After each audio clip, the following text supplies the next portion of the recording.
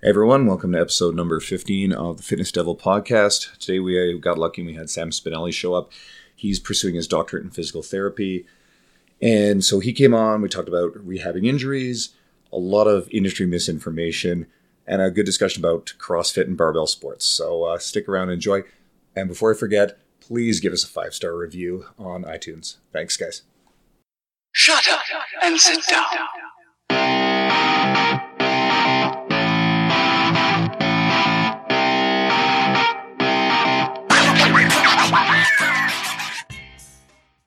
Hey everybody, welcome to the podcast. Today we've got Sam Spinelli on here. We were just chatting with him offline about how he's in the works. He'll soon have his doctorate in physical therapy, and that's among many other roles and hats worn. Now, Sam's originally from the Edmonton area, Fort Saskatchewan, and recently moved to Southern California to work for Exos. So we're up here freezing our butts off. Meanwhile, you've got gorgeous California weather. So how is that, Sam? It's been pretty phenomenal. Definitely being used to. The last few years I've either been in Canada or in central Massachusetts, where it's pretty much the exact same weather. Yeah. So this is a huge change. And did we get the description right? Because I know we're talking about doctors and not doctors and blah, blah, blah, blah. Did we get it right? I guess kind of not. No. So I technically do not have my doctorate in physical therapy yet. I will have that completed in April. So then I'll be a licensed, board-certified doctorate of physical therapy. Nice. So just a little bit of background on yourself. Could you kind of give us the rundown of who Sam is and why? Yeah, what you do, man. Sure. Yeah. So right now I am a physical therapy student. So I do a lot of. I'm all on clinical rotation. So I just spend my day in different clinics. I was just previously in Chicago, where I was working in an outpatient setting, and then right now I'm about to transition to Exos, which is in Southern California. And I spend my days hanging out with people, helping them feel better, work on improving performance, work on improving functionality in whatever their domain is. And then in addition, I try to also do a lot of strength and conditioning stuff. I own a strength and conditioning programming company. And then in addition, I also do a lot of social media where I try to challenge misinformation and share good knowledge. Well, and that's one thing we want to touch on is that, and we'll talk about physical therapists and kind of where you're at, but not a lot of people in that clinical setting have kind of had a profile in the fitness industry, especially within social media, and a few people have done it. But can you explain why, can you just explain the dynamic and why you think that's going to be important going forward? Yeah, I think, so if we look at the evidence of research that we have, I'm a huge research nerd. I really enjoy having as much information to support whatever opinion I have. And in saying that, we're coming to a point in time where we see a lot of physical therapy progressively transitioning to this thing where it's reflecting more and more like what we see in the fitness industry. The things that we do within the fitness industry is, in essence, we give exercises. It's really not that complex, but it's just the thought process that's behind them. And in saying that, physical therapy is seeing more and more research come out that challenges a lot of the other stuff that we do. So whether it be the modalities like electrical stimulation, ultrasound, any of that kind of stuff. And it's seeing more and more support in contrast for exercises just done in an appropriate format. Yeah. So I think over time, we're going to see more people learning more from excellent strength and conditioning coaches, and just also seeing more physical therapists start to speak out about that kind of stuff. When you've done that quite well, I would say even before all of this, you were kind of growing in your own right as a strength and conditioning coach. Has that impacted your practice or your kind of education as it stands right now and what you bring to, I guess, Exos even? Yeah, no, I think if I go into, let's say outside of Exos, if I walk into any clinic, I'm probably the most knowledgeable person in regards to exercise that I've been in any sort of setting at. Like the place that I was just at, very good practitioners, but as far as understanding exercise, being able to coach exercise, things like that, I was, years ahead of them. And so then it was a great opportunity for me to be able to share that with most people. I'm going to assume that at Exos that won't be the situation. Hopefully. But it's going to be, it's when you come into, whenever you change professions and there's, like in the fitness industry, basically all we do is exercise. So you really specialize in that. And in contrast, when I come over to physical therapy, where I have different avenues of being able to do different interventions, and I utilize exercise as my primary one in most of the things that I do. So I'm able to really excel in that area. I love actually hearing this because this is something I actually have learned and I strongly believe in. I have one particular physiotherapist. His name is Darren Bishop. He's located in Sherwood Park right now. And I send a lot of my clientele and friends and contacts to him because he's someone I believe in. He's got an extensive exercise background. He really understands this stuff. I'm not necessarily so inclined to send people to physiotherapists who don't have much of a personal or professional background in exercise. And I've seen this sort of thing, and it feels like there's this giant missing component, and everything you said seems to reinforce that. So what are your thoughts on that and physiotherapists who maybe don't have that background? No, I would completely agree. And I think that we're coming to a point in time where we see that a lot of physical therapists in the past, I'm not exactly, I don't want to point a finger and say that they were bad or anything, but they came from a different belief system where, like what we do in the gym is not what used to be done in the gym either. Like we care about being better than we were. We are pushing ourselves to a higher level of fitness in all regards. Like we're not just going and sitting down on the bike and doing 10 minutes just to get some cardiovascular exercise. Like we're legitimately going in with intent and purpose. And, people were coming in to see physical therapists and the idea of rest was desirable. And just the belief systems that were in physical therapy for such a long time are so contrary to what we know now. And unfortunately, there just hasn't been a great transition to that new knowledge. I know that even in my own schooling, I'm completing a doctorate, and the information that I'm given in a lot of this regards is not the most up-to-date stuff. I would say it's easily 20 years behind in some regards. In other regards, it's up to date, but especially with this stuff, it's not right. Like I know that my first week of classes, I was told that deadlifts were dangerous. And like that spurred like a very long discussion and set the pace for what I was going to be in my school. But it's unfortunate that a lot of physical therapy has not had, well-educated people come to the table before in regards to having knowledge of strength and conditioning or any of that sort of stuff. And so now we're seeing this blended transition where there's a lot more people with a strength background that are coming into the profession, and also seeing more individuals who are just very intelligent in the strength and conditioning field discussing these things with physical therapists. A great example is like Brett Contreras. Like he's been getting into the discussions a lot more, and like he reads research very well. So he's able to sit in on these conversations and actually bring a lot to the table. Actually, it's funny that you mentioned Brett. So you might be familiar with this. I remember that Mark Rippetoe wrote this article that pretty much, savaged physical therapists. And then Brett, and I can't remember who was the other person, but I think they did a podcast anyway. And they went through everything Rippetoe said point by point and more or less debunked all this stuff. And like I like Rippetoe for old school strength type stuff and some of his hardcore attitudes. He's got some good quotes. But when he's speaking on physical therapists, I think he's completely off base. So I don't know if you had any thoughts of that one.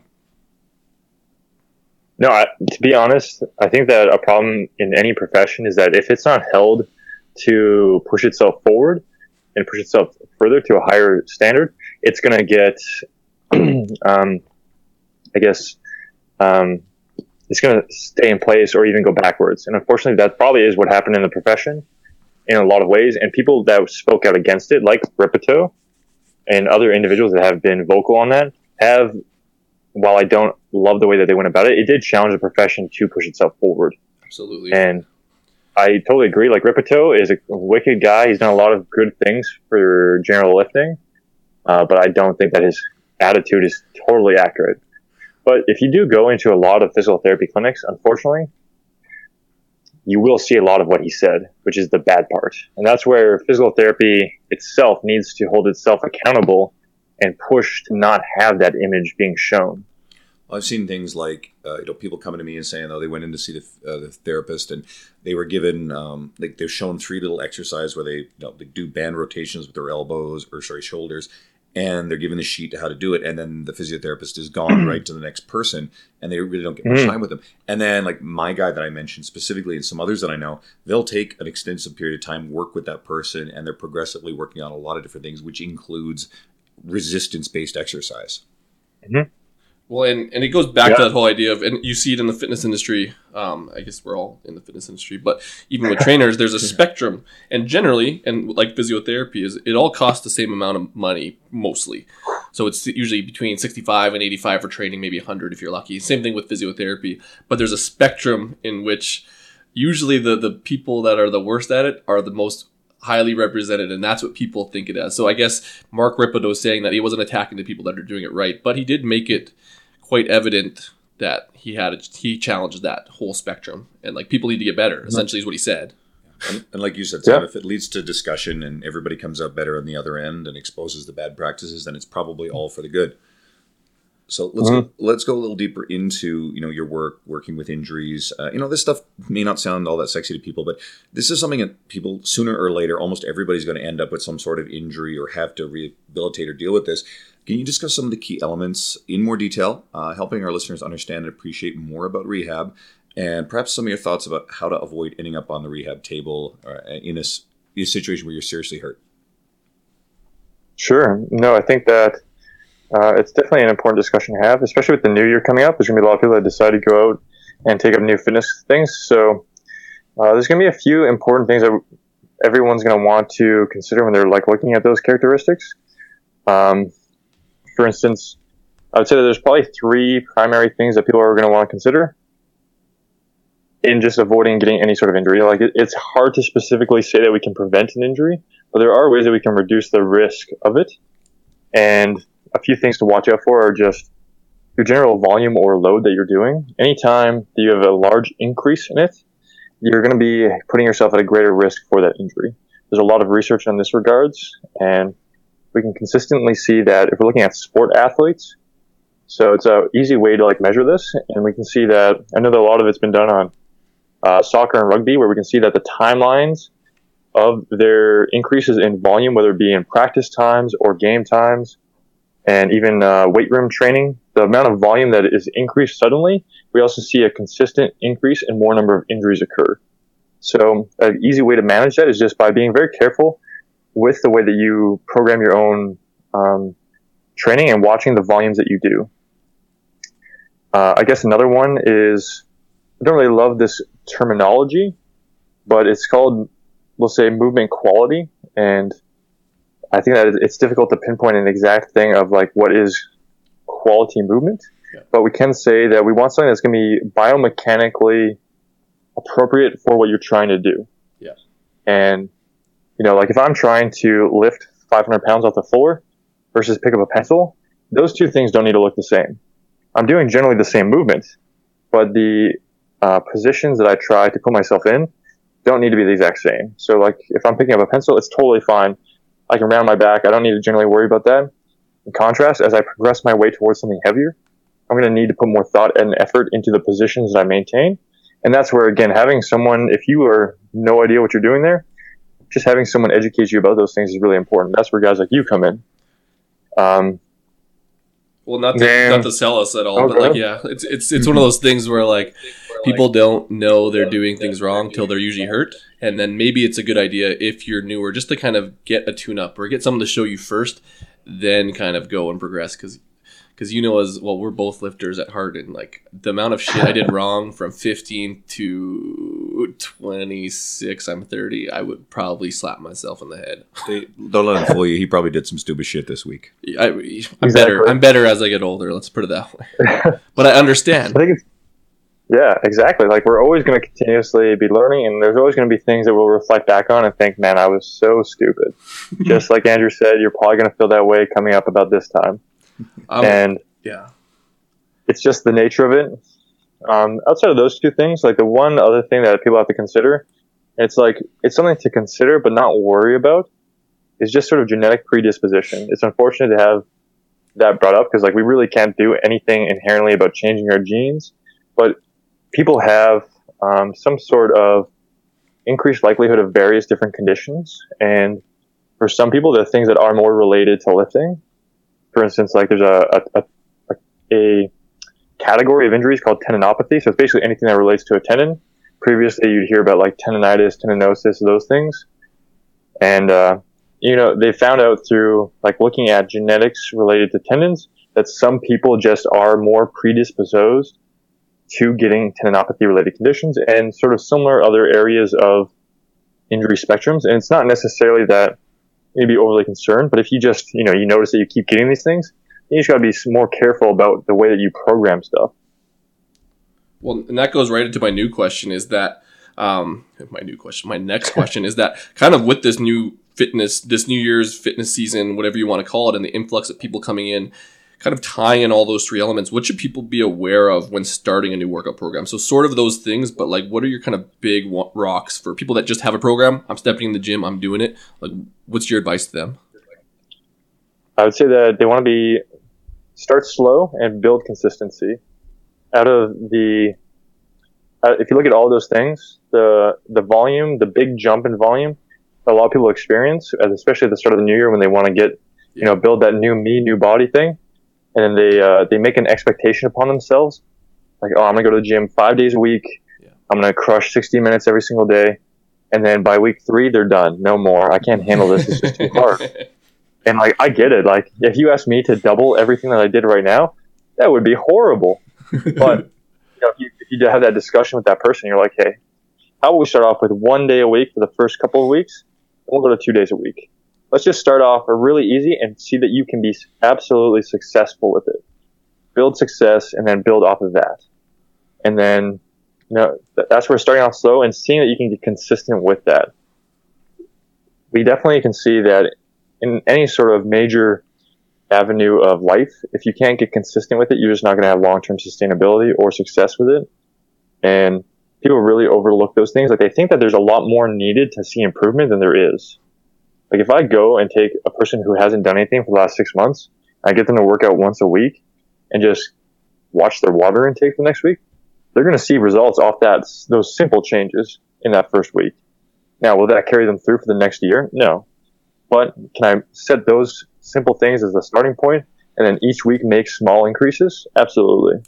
But this message isn't sexy, Sam. Well, and again, if this episode's going to be perfect because like it's literally going to be released in like 2 hours. Let's just say if it goes according to the plan, which it will, is that what? That's honestly the best advice you can give, and it's going to be the one that people are going to ignore the most because they're like, well, it's fucking New Year's. I'm going to smash this, and this. I found the men's health workout. I'm going to fucking hit that 3 times a week. I'm going to get my bench to 225. I'm going to run a marathon. And that I think that if we've had any pattern throughout our podcast is that we're pretty much be moderate in your approach to these things because that's what's going to get you where you need to go. It ain't going to happen in a fucking month. Fuck that. 2 hours of CrossFit a day, 5 days a week, just starting out. And Sam's almost a physical therapist. So, like, listen to him, man. Like, if you don't want to listen to people that are trainers, but actually, you know what? Biased-wise, trainers are telling them to work out less. Maybe there's something to that. Because theoretically, I want your money. Like, at the end of the day, I want to help you, but I want money. But I'm telling you to work out less. Maybe there's a good message there because I'm not saying, hey, go work out 6 times a week and give me more money. Well, this is something that, not always necessarily about working out less, but certainly when I deal with clients, I actually try to encourage them to see me less frequently and to develop the skills to be more independent. And I'll say this to them, like, literally, I could say, hey, see me more and spend more money on me, but I want this experience to be sustainable. I want them to develop these independent skills. And ultimately, I want their money to stretch a lot further. And I think if you genuinely prepare them to be able to be more independent, that message can earn a lot of credibility in the eyes of those clients. Mm-hmm. And you can end up with clients a lot longer because this stuff does add up and it does get expensive. So if you can make it affordable for them, then good move. This is one thing I almost want to tie into physiotherapy is that, again, you don't want to keep people longer because you want to heal them from their injuries. But do you think that there's more because you're taking the strength and conditioning aside and kind of marrying that? Do you see that you'll bring more value over time for people to kind of teach them and educate them more because of the strength and conditioning portion? Not to necessarily keep them with you longer, but do you think that holding on to them a little bit longer, you can keep them injury free longer because of your strength and conditioning side? Does that make sense? Yeah. So I think that what I have done differently, at least while I've been on my rotations, and has caught some obviously I'm in the clinic with other clinicians, and they'll notice that I don't ask people to see me the same frequency as they might have, and that's been something where we've had a lot of discussion about. I know, like at the last place I was at, I would have people come in for various conditions, and whereas they might have asked for that person to come in 3 times a week, I asked for them only 1 or 2 times. Yeah. And because, again, the approach that I'm going to take generally is going to be where I'm going to try to educate the patient, give them as much valued information as possible, avoid giving them excess, but the stuff that really matters, those big rocks, and then give them the things that they will be successful with upon doing outside and away from me, and helping them be a part of the process themselves. Yeah. And then I'm there to help guide them through it. Like, I don't want them to feel reliant on me. I want them to have as much self-efficacy as possible.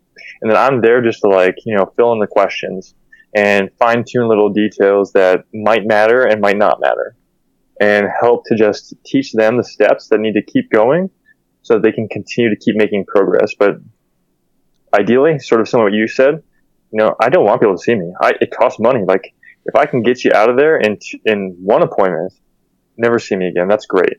Yeah. I'm sure that we had a great discussion and that we're friendly, but I never want to see you again. Unless you really don't want to see them. If I ever see your fucking face walk in this place again, it's going to be trouble.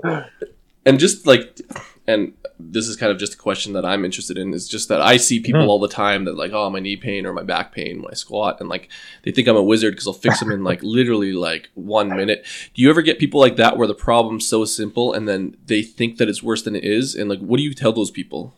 Does that make... Because I'm sure you've had people that you could just literally fix their movement pattern and they're like, oh, my knee doesn't hurt, but I want like IMS Absolutely. or whatever, right? Cupping. Oh yeah, like it'll be very simple, and it's like, you know, if we understand certain principles of how do we stress different tissues, and you're like, okay, well, so you see your knees hurt when you squat. Well, then I'm gonna make some presumptions about how you squat. Show me how you squat. Okay, you just accurately showed me the squat I was expecting. Well, let's just make some changes so that we don't piss your knee off as much. Oh, look, squatting doesn't hurt anymore. Let's get you to do that for a while, and then maybe we can make some changes to, you know, if, for instance, the person that lifts their heels up while they squat, okay, well, yeah, you're going to put more stress on your knee. Oh, you're the person that really shoves your knees forward and doesn't sit back at all. Okay, well, let's change that. And now over time, maybe we work towards finding a middle ground. Like if we had to go really far to the one side to avoid any forward knee, well, let's find that middle ground over time as you get more comfortable with it. But for sure, like people have these, hopefully I don't piss too many people off with this statement. A lot of people think that they have like bad knees or bad backs or all these things.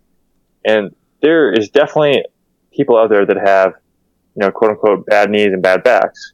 That is accurate, I guess, in regards to having a lot of pathology in your tissue.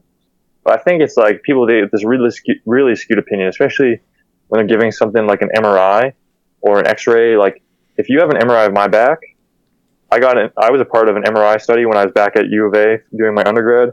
And they came and told me I had 3 herniated discs. And I, at the time, had no idea. Not a single chance. Like, I thought I was killing it. And then I was like, shit, now what am I going to do? Like, I instantly scared. And now it's like, now I know that it doesn't reflect upon the same things and that it doesn't necessarily matter. But you could have easily convinced me that I have a bad back and I need to stop deadlifting.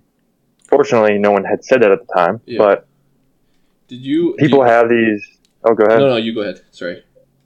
Just people are unfortunately told some bad information, and it generally comes from people, as I don't want to say like us, but, you know, in professions like us.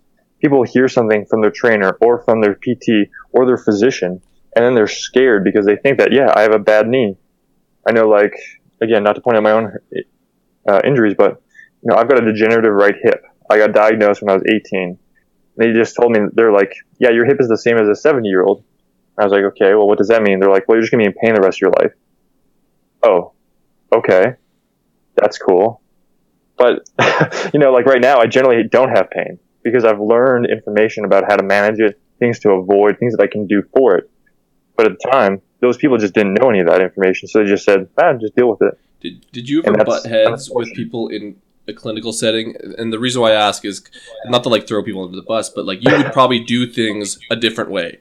Like just say, like even in terms of knee pain, because you're going to be like, oh, what do you do? Do you squat? Okay, let me see you squat. Did you ever butt heads with people that were like, what the fuck are you doing, Sam? Like, yeah, actually, like, so, yeah, a lot. I will say quite a lot. And I'm by no means the smartest person ever, but I think that I am a person that's going to try to find the best way to make people do everything that they can. I want to support you doing the things that you want to do. And unfortunately, I think there's a lot of people out there that just want to like force their beliefs upon other people, and that sort of stuff generally pisses me off. And also like these just like really weird like thought processes. Like I don't know if you guys saw, I just wrote an article about like the 7 greatest exercises for people over 40, and it's like actually a joke article, because I won't point out who they are, but there's a physical therapy association here in the US that posted this article, and it was called like the 7 worst exercises for people over 40. And it was like high intensity exercise, right? Squats, deadlifts, knee extension. And just like the rationale though, like it's one thing if you want to say an exercise is bad. I personally think there's no such thing as a bad exercise.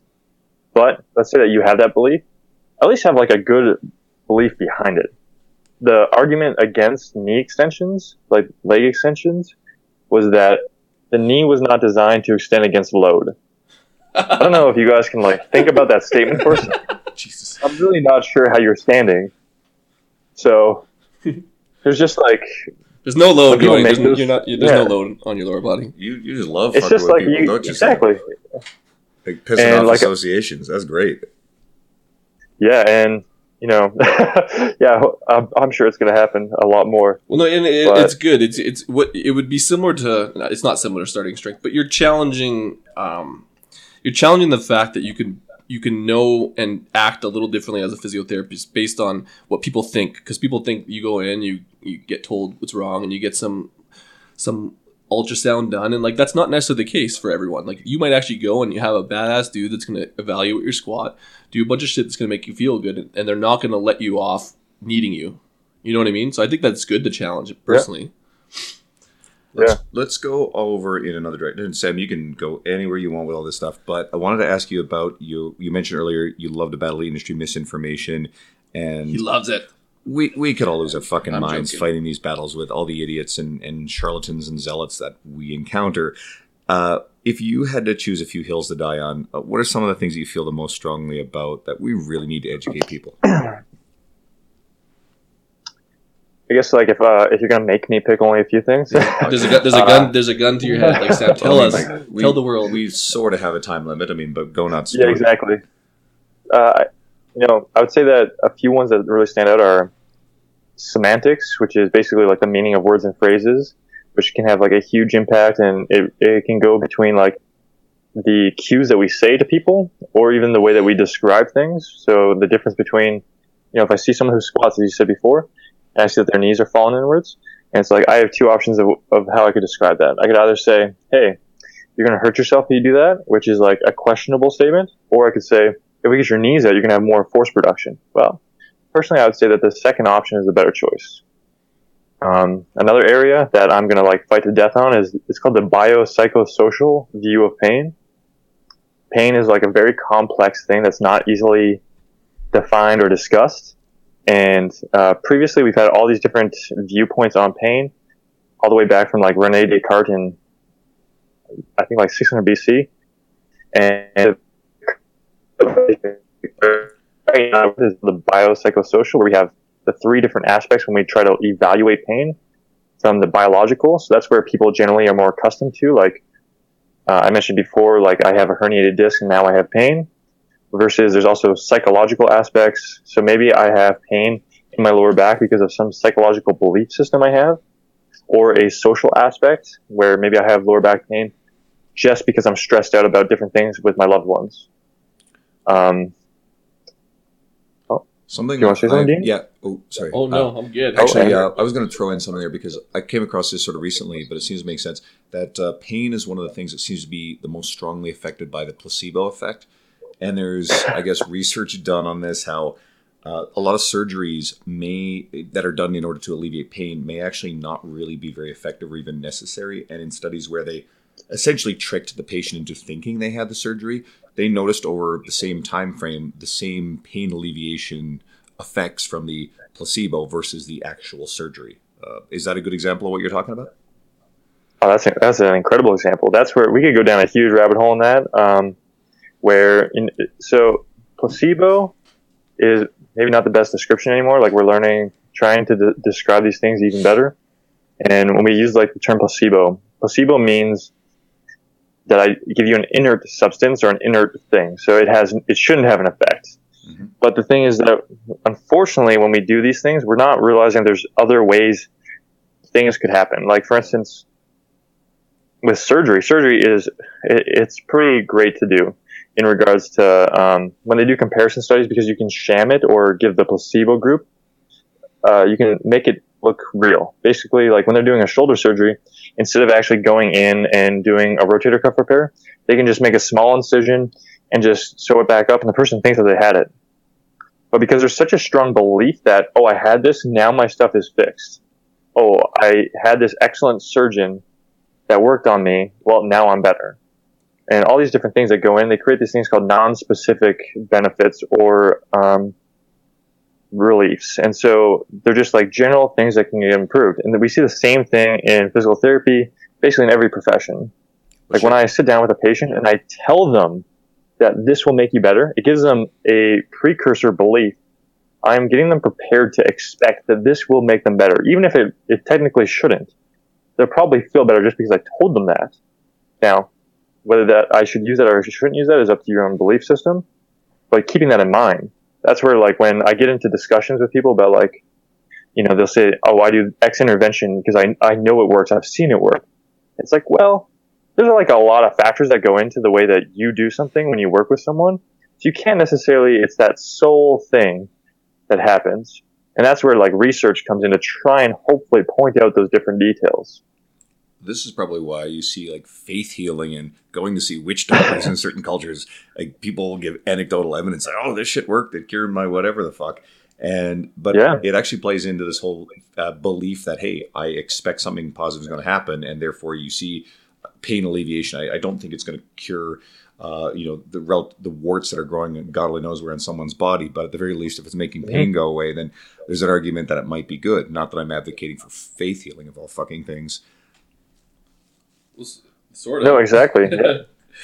Well, I've had that effect with some people. Like I've worked with someone, and just because I think no, not with faith healing, but like even with my exercise, like and Sam knows my history with like hips and stuff, and like with certain people cueing me, I feel better. But it's just that whole idea of maybe I just thought that, I don't know, I was going for help, so I'm going to get it. I don't know. Mm-hmm. I understand it, because the second I don't have that reinforcement, it's much harder. Mm-hmm.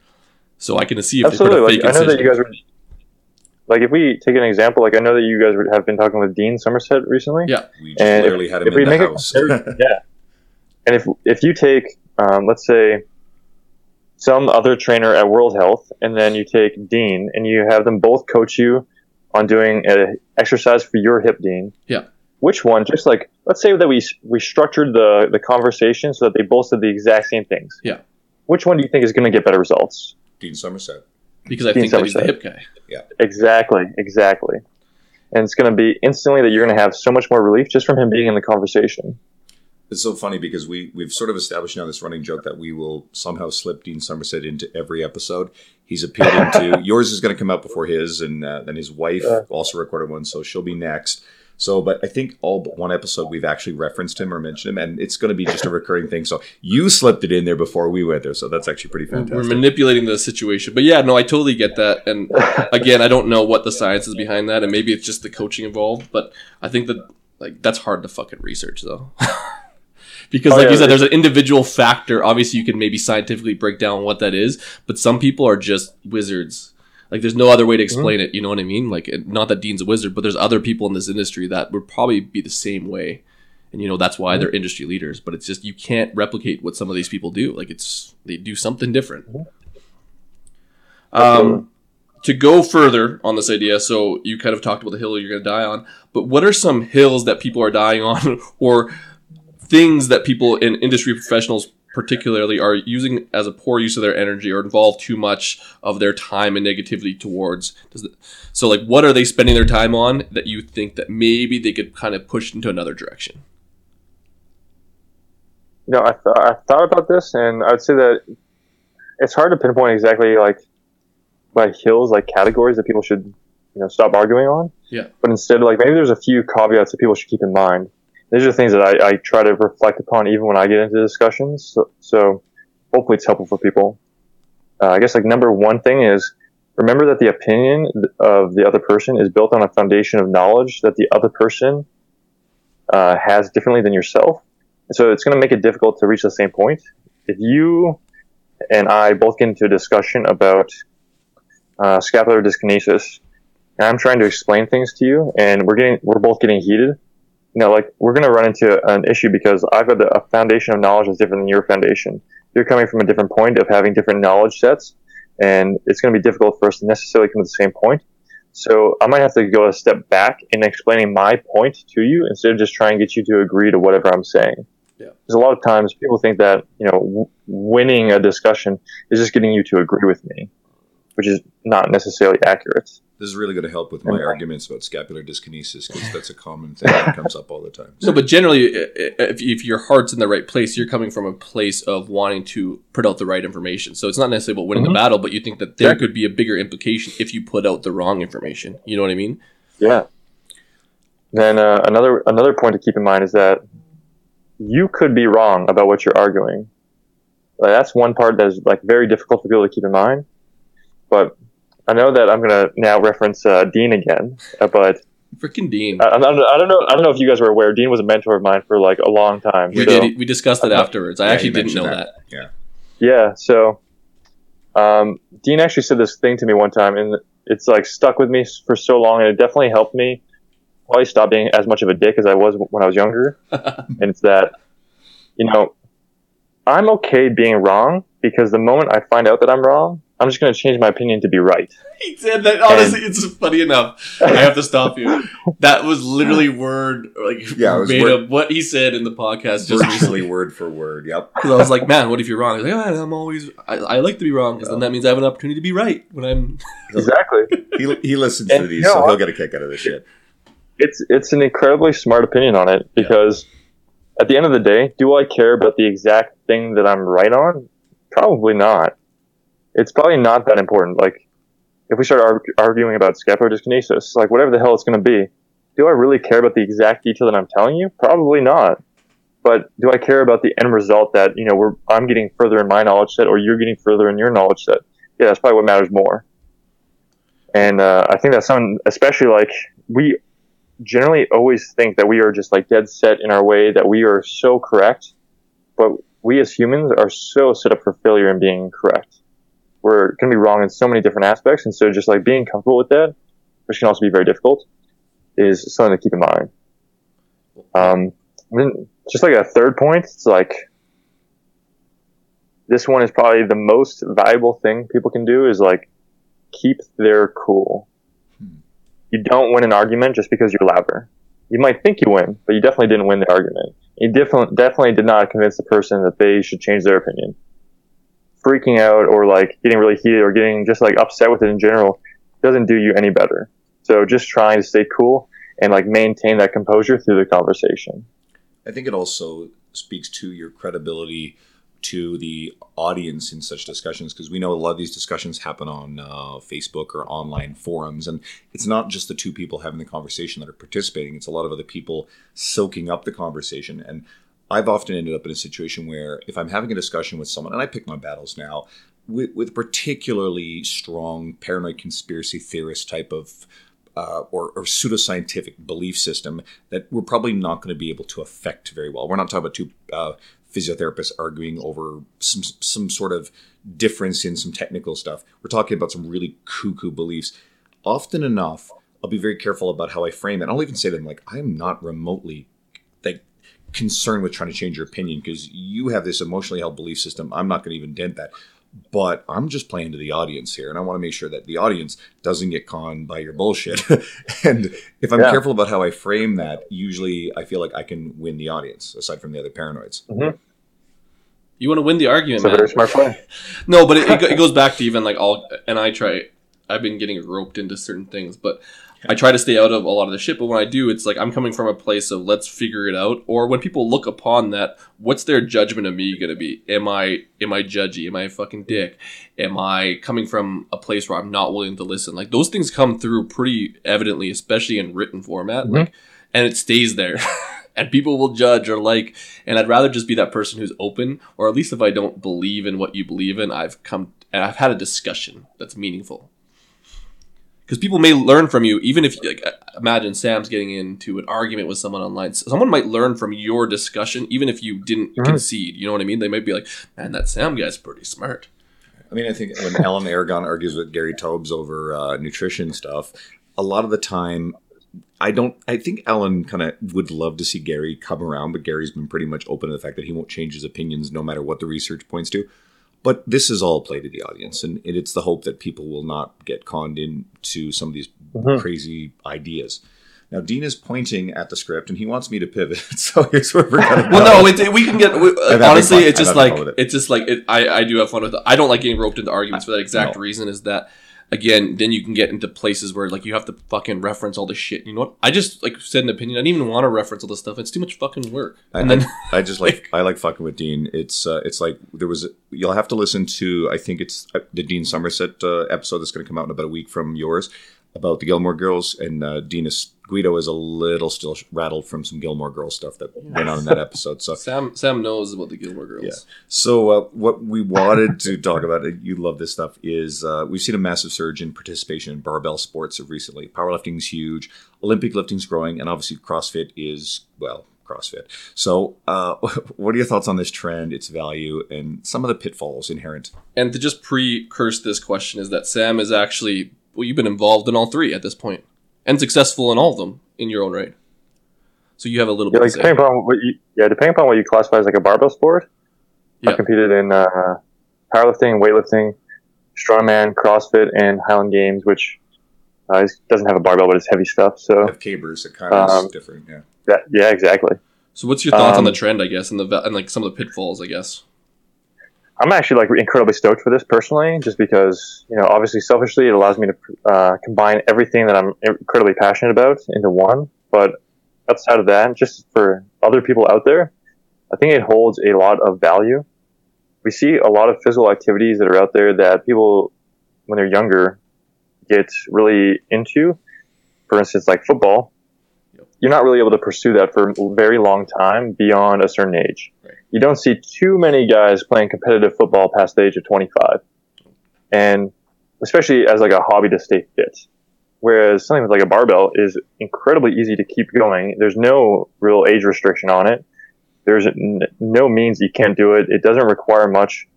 It's generally a cheap activity. You need some minor coaching abilities, but outside of that, it's a great way with the new community that's growing up with it. Especially, you know, in Edmonton, you've got this awesome community around it where you've got the different gyms that are getting involved in it with L2, Evolve. And then you've also just got the growing federations that are trying to push for it. So you're getting a lot more people that are now getting the community aspect from it, which before, don't want to hit on, I know we could hit on CrossFit, but CrossFit brought that to a high degree. Is they helped drive these further because they made it such a community aspect. They built the model. And that's the part. Exactly. And, you know, like, I'm here in Southern California where CrossFit's, like, arguably at its highest. And the other sports here, like powerlifting, weightlifting, those are really huge as well. And you also see that a lot of those people just hang out and spend time together.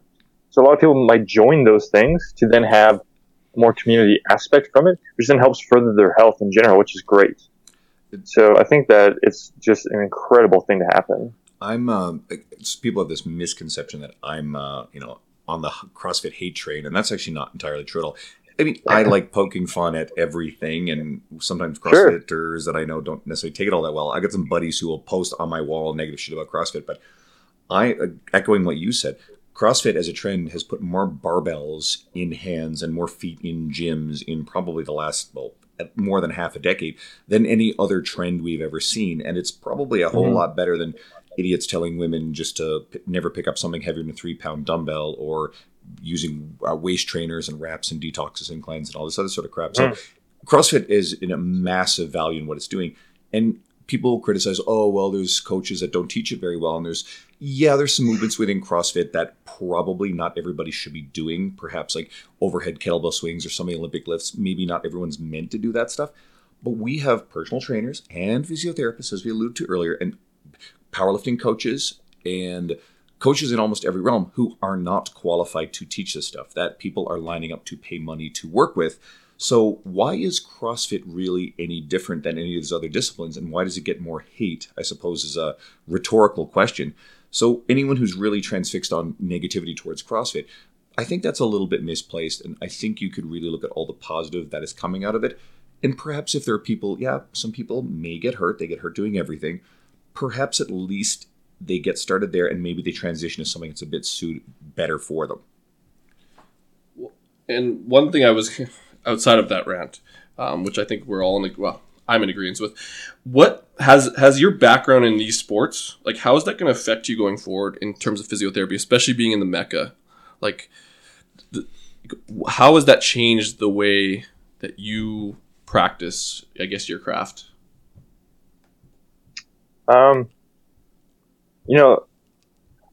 It's hard to, separate and say, just because I read all the information that, supports doing these things. Yeah.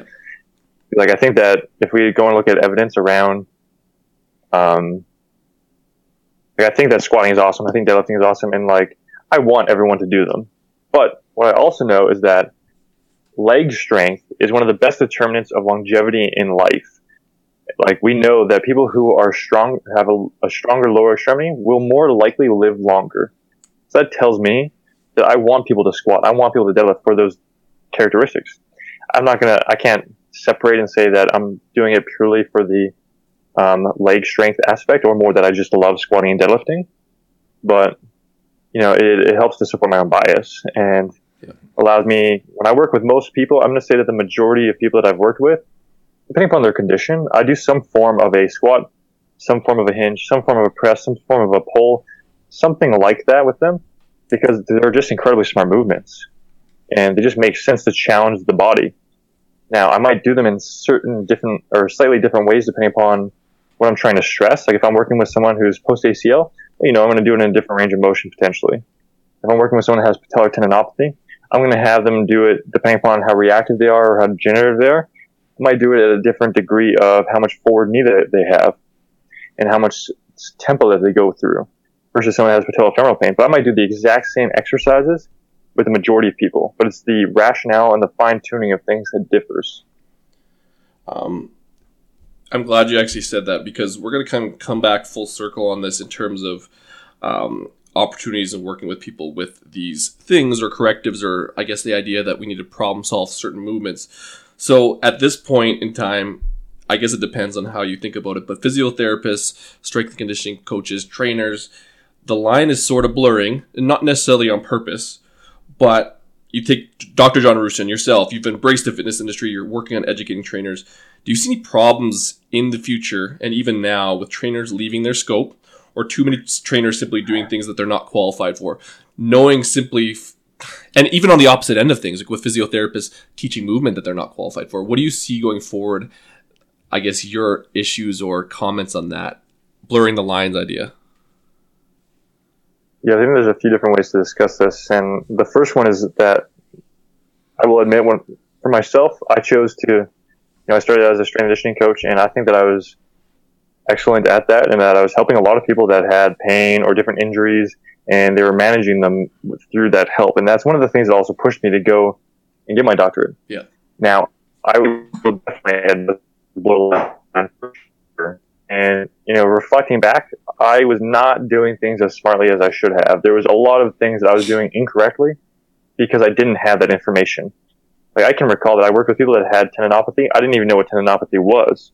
And then I definitely was not making them go in a heavy, slow resistance format, which is the prime treatment method for that. I didn't even know that isometrics helped with pain relief for those populations. Like, I didn't know that information because I hadn't been educated on it. But I was doing stuff for those people, and they were feeling generally better with it. And so there was just a lot of room that I was missing on and that I was failing with. And I think that's going to happen a lot as we see people that are trying to blur those lines. And obviously, like we've discussed, like there's bad people in both professions. So like you might find personal trainers and strength coaches who do a better job. As much as I love my physio profession, a lot of them are not great. And we're going to see people that can cross over that line. And technically they shouldn't be doing that, but they're probably helping people more than some of the other people out there. And in the opposite side, you're going to see some incredible physios who are going to start speaking out about stuff like Olympic weightlifting or powerlifting or any of those things. You see a guy like Quinn Hennick, who is very vocal about weightlifting technique. And, you know, he might challenge a bunch of other weightlifting coaches out there, but the dude is incredibly smart on the topic and able to speak more highly on it than most people. And now, technically, he's a physical therapist, but he's going to be challenging most weightlifting coaches.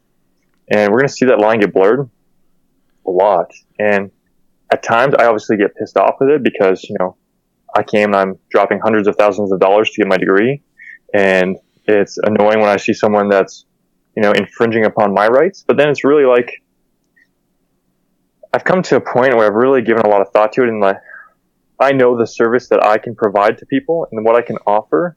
And when I show that, people aren't going to go elsewhere. And as long as I continue to show that and demonstrate that, I don't have to worry about my own practice. And I can just continuously offer an excellent service and demonstrate why people should come to me as a physical therapist versus, you know, a personal trainer down the street. And as long as other physical therapists step up to that, we don't have to worry about our profession. Now, if they choose not to do that and they just want to complain about it, that's their choice.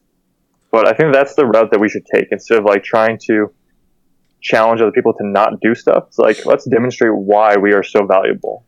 I like that point you hit on, and it kind of goes to a broader thing to all trainers in general. And if you're so focused on other people and what they're doing, I think you're potentially missing something really important, and just focus on what you do. If you're worried about your competition, you're not focused on the things that you can control. And I'm not particularly worried about what most other trainers are out there doing, or, you know, like looking at someone going, oh, well, that person's doing this and that's unethical. Well, I'll call out bad practice, but I'm not worried about those people being competition for my clients. I think the other end of that coin is if we see people doing truly unethical things, again, trainers who are basically on the floor manipulating joints and doing things that they absolutely are way beyond their scope of practice, I still think it's also quite important to highlight those things and to make sure that. And that's my next question was going to be, where does that line of out of scope go? And the reason why I asked that is because we have, I don't know, another plug at Tony and Dean, but we have their hip and shoulder blueprint where we're doing assessments and doing certain scours, or look at something like FRC, which has been hugely popular at this point. We're doing end range strength stuff, and I wouldn't say diagnosing, but saying, hey, this may help that.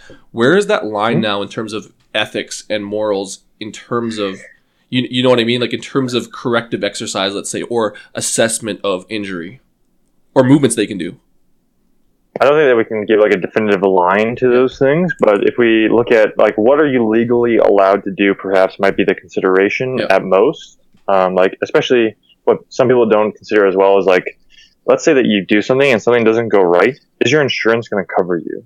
That's an important thing to keep in mind. Yep. Like I was just at a gym a few weeks ago, and I saw the trainers there were doing. So you made a point of like manipulations, mobilizations. Yes. We'll throw all of that stuff. That is not being covered by an insurance company for people that don't have training for it. So if you are a personal trainer and you want to do that, you're going to be sued for a lot of money. Now in Canada, you might get slightly off a little bit easier, but in the US, you're going to be screwed for life. Now, similarly, like if you pull out an ultrasound machine, if you have one as a personal trainer, that would be stupid. That's a line. Same thing if you pull out like a TENS unit. Let's say that you bought one off of Amazon and you want to pop it onto clients at the gym. Like that's not going to go well for you either.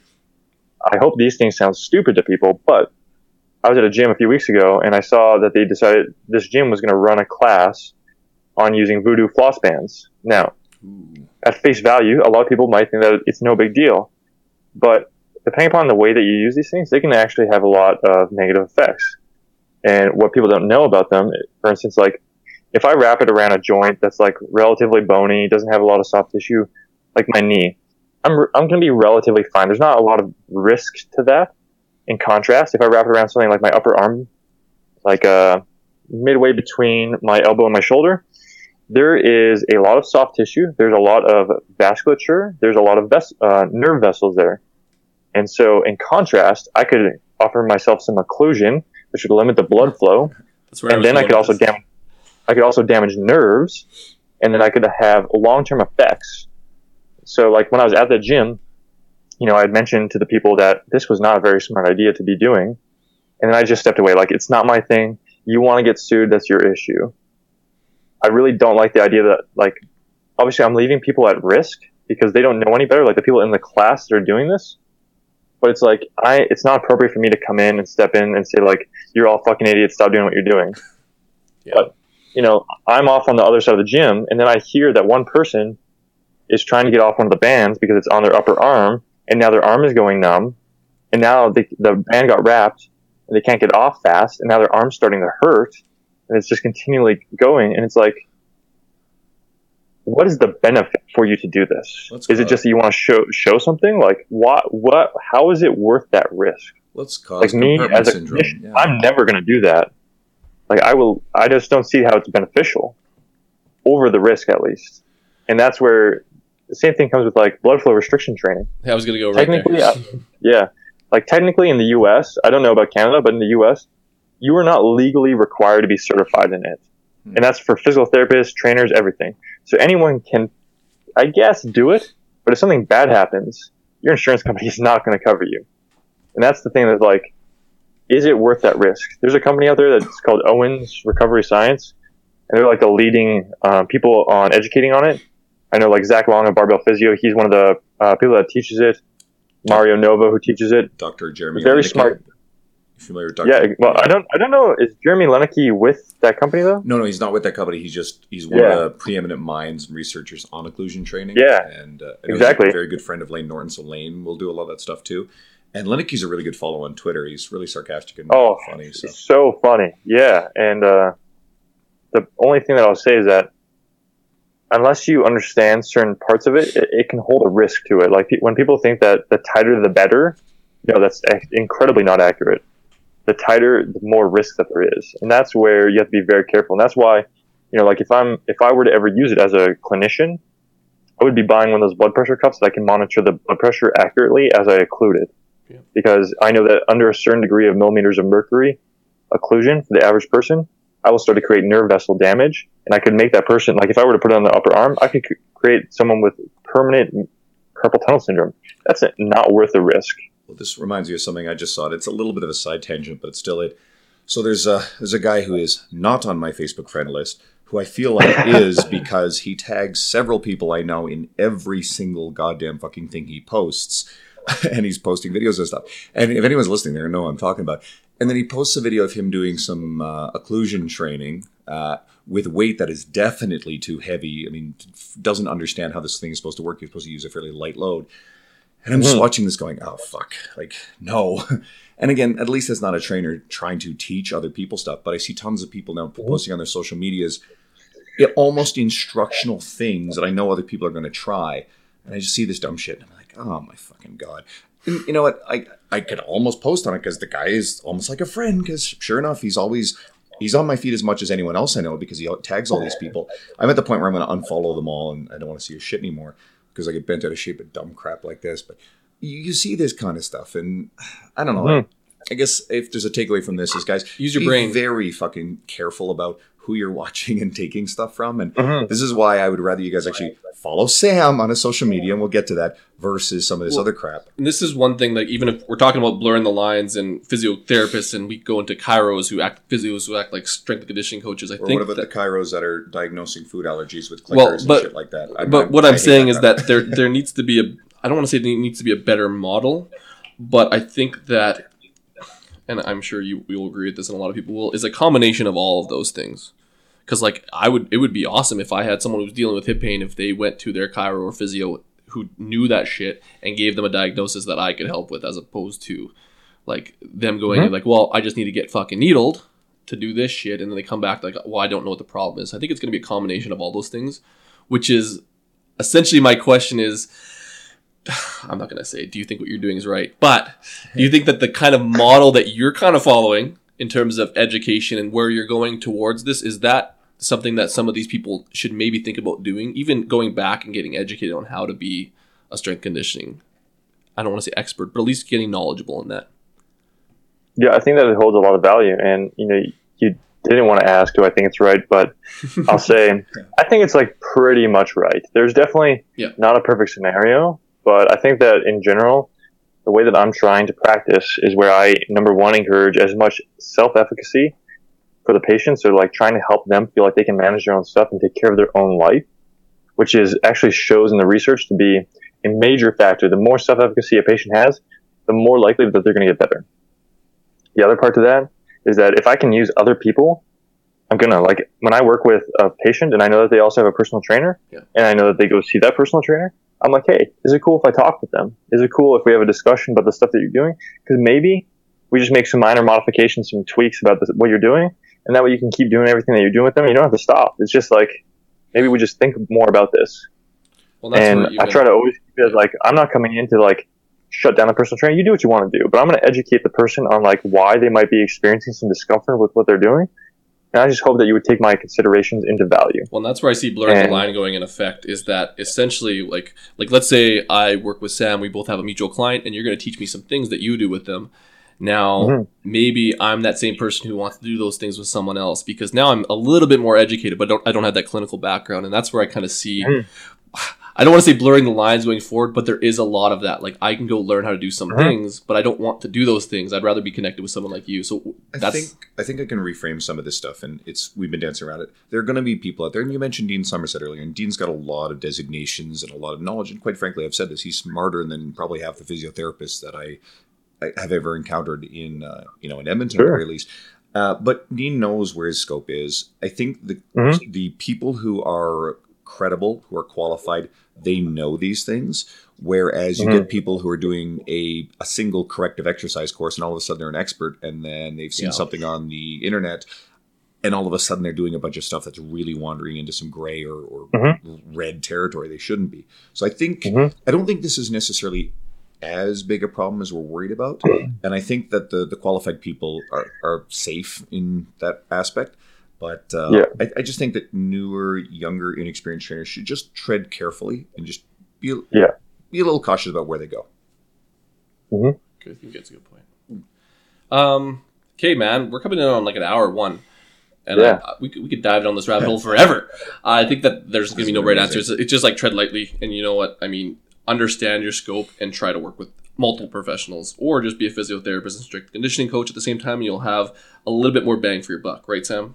I think if you're not sure, I mean, again, you've got people, if you're listening to this and you're probably already on the right track, don't reach out to someone like Sam who knows this stuff potentially, and ask, hey, can I do this? And maybe it's a yes, maybe it's a no, or maybe it's like, give Sam the book question. Give him the book question. I'll give him the book question. Okay, Sam, we always do book questions because Andrew loves books. But yeah, I like to read a lot of books. So I always ask this stuff. Are there any important or influential books that you've read that you feel would have a big impact on anyone listening? There's one book that I give like pretty much any time I'm on a podcast. Like I was just on the Movement Docs last night, and I want to give like the exact same one. Sure. Or go ahead. It's just this book is incredible, and it's called Being Wrong: Adventures in the Margin of Error, and it's by a reporter, Catherine Scholes. And basically, so first off, it's not like a super short book. I think it's like 18 hours on audiobook. What? And it's very long, but it's because it goes through all these different examples and discussions about how we as humans are wrong all the time. We suck at knowing stuff. But honestly, it was so influential on me. It was given to me as a recommendation by a person that I look up to, and he told me, your mind's going to be blown. You're going to start to recognize this stuff a lot more. And the other part that's going to build off of it is you're going to be more comfortable with being wrong. And totally accurate. So I would highly recommend that book to people. Cool. I think I'm going to put that one in the queue. Andrew asked these questions so that he can get more books to read, FYI. Yeah. Nothing to do with our audience. Well, actually, what I try to do is, because I post everything I read, I do a lot of audiobooks, and I listen to them on 1.5 times speed so you can get through them faster. And then I follow people like Mark Fisher just posted all the books he read this year, and I'm just like, oh my sweet God, like that's insane.